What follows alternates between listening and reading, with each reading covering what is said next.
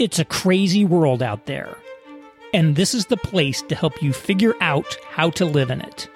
Welcome to the Masculinist Podcast, the show about how we live as Christian men and as the church in today's radically new and challenging world. I'm your host, Aaron Wren. Thank you for listening.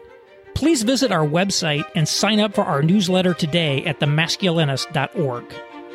You can also support the work of The Masculinist on Patreon at patreon.com/masculinist, on Gumroad at gumroad.com/masculinist, or on PayPal at paypalme/masculinist. And now for today's show. Hello there. By popular demand, welcome to the Masculinist Podcast, the very first installment. I'm Aaron Wren. And when I say by popular demand, I do mean that. I did some surveys of readers and contributors on the newsletter, people who are on Patreon, Gumroad, and I asked, would you be interested in a podcast? Because I was thinking, what would be the best way to expand what I'm doing? New kinds of content, new kinds of channels, new kinds of initiatives. And the response I got was overwhelming. People said, yes, we would love to have a podcast from you. So here it is. Now, this is going to be a little bit different than The Masculinist. It's really going to focus more on cultural diagnostics than men's issues, per se. Originally, in fact, I was even going to call it something other than The Masculinist. I really wanted to do a podcast that was focused on life in what I called the negative world. By far, the most popular masculinist issue that I ever put out was issue number 13. It was called The Lost World of American Evangelicalism. And it basically made a distinction between three eras of sort of modern American relationships between secular society and the Christian world. The positive world, the neutral world, and the negative world. The positive world happened, really pre-1994. And when I say positive, what I mean by that is Christianity was seen as a social good, as a positive in society. If you were someone who were a good church-going man, you had that reputation, then that would be a bonus for you, right? People would raise their opinion of you. But as we transitioned into the 90s, from, say, 1994 to 2014, I think is the 20-year period I said, Christianity lost its favored status in society, and it kind of became to be seen as a neutral. It wasn't a positive, but it wasn't really a negative. It's like, okay, you're a Christian, well, I'm interested in yoga, or I'm this and I'm that. And there was this idea of maybe the pluralistic public square in which Christianity was just one of many things that you might be into. And then after 2014, we transitioned to what I called the negative world, which is to say Christianity is seen as a social negative. Christian moral norms are expressly repudiated.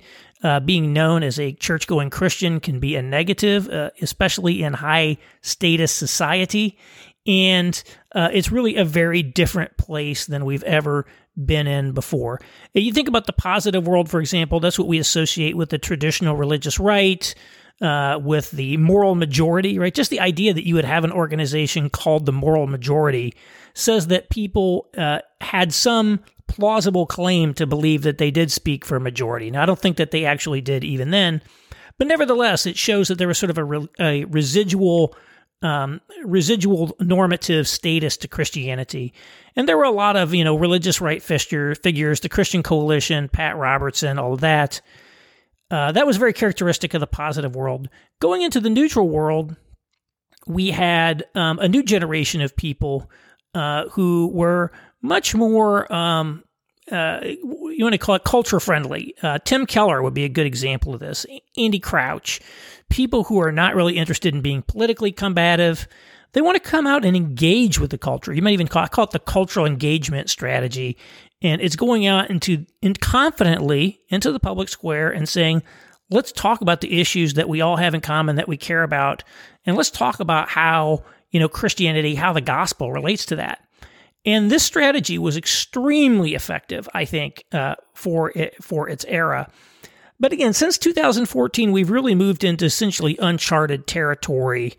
And there really hasn't been what I would consider a great Christian strategy developed to deal with it. You still have essentially legacy religious right types. They never went away. They've always been around. Still taking a very combative approach versus the culture.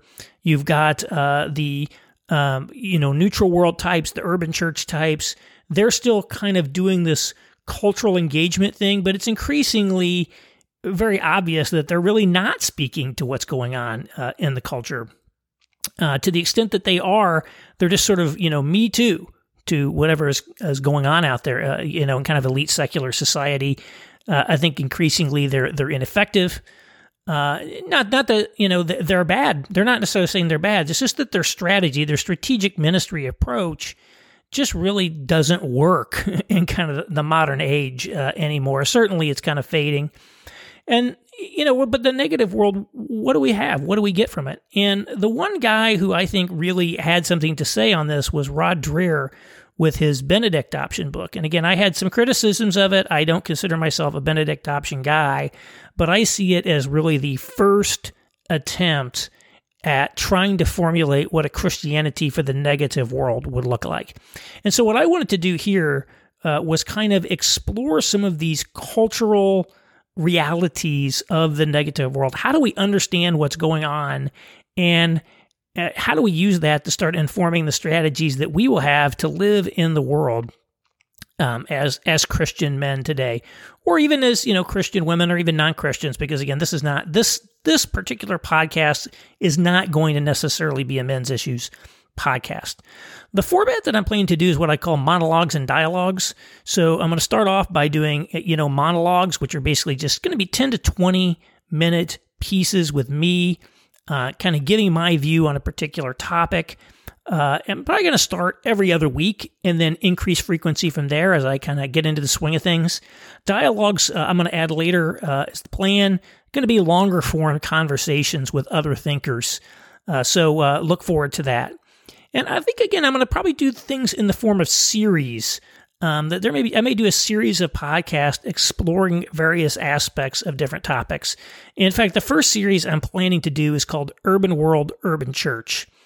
I've had a lot to say about kind of the urban church world in the Masculinist newsletter. The neutral world, what I call the neutral world, I heavily associate with the global city urban church movement that we see. And, I kind of come across maybe a little as critical of that, and probably unduly critical, at times.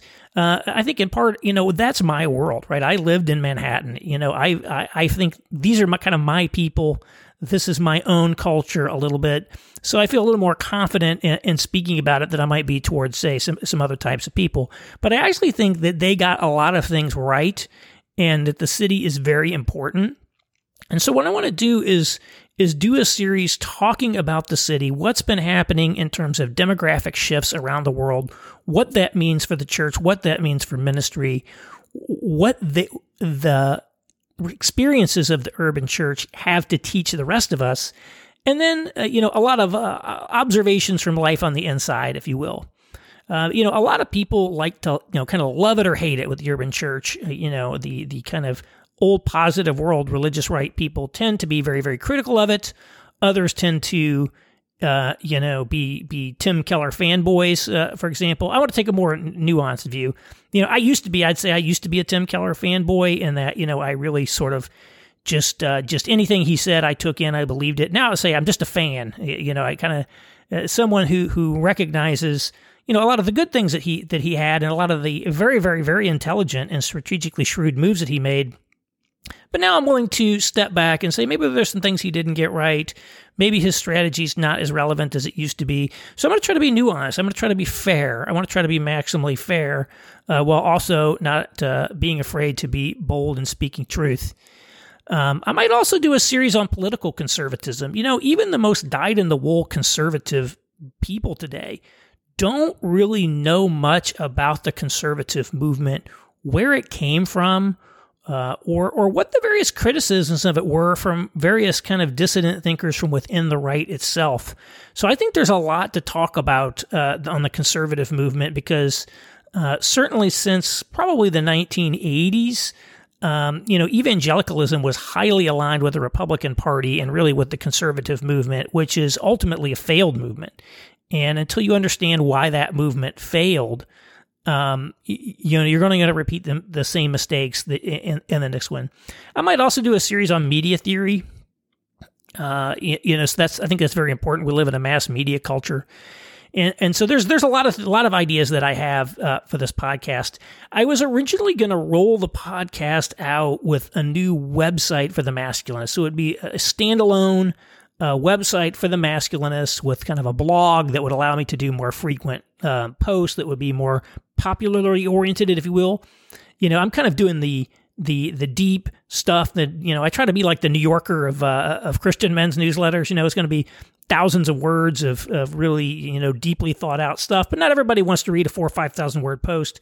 So how can we roll some of that out in a more digestible format? How can I do more commentary on the issues of the day? That site's not ready, but I decided to go ahead and roll out the podcast. In fact, as of this recording, the domain that's in the intro music here, themasculinist.org, is not actually up yet. So if you go there thinking it's the new website today, you won't find it. Although for many of you, by the time you read this, perhaps it will be up. So this is the podcast. Next week, we're really going to dig in, or 2 weeks from now, we're really going to dig in. Appreciate you all listening. Appreciate you all subscribing to the Masculinist newsletter. And again, I thank you for your support. If you haven't already, please consider supporting me on Patreon at patreon.com/masculinist. A lot of people get on my case, saying, "Hey, Aaron, it's Patreon." And that probably is the right pronunciation because it's a variation of the word patron, and I think that's how it's probably done. But I'm still going to say Patreon because that's just how I think it ought to be pronounced. You can also go on gumroad.com/masculinist or by PayPal at paypal.me/masculinist. So let me know what you think. Send me your suggestions for what you'd like to hear on the podcast to aaron@aaronwren.com. What are some of the topic areas that are on your mind? What are the big questions of the day that you do not see the church weighing in on that you think we ought to?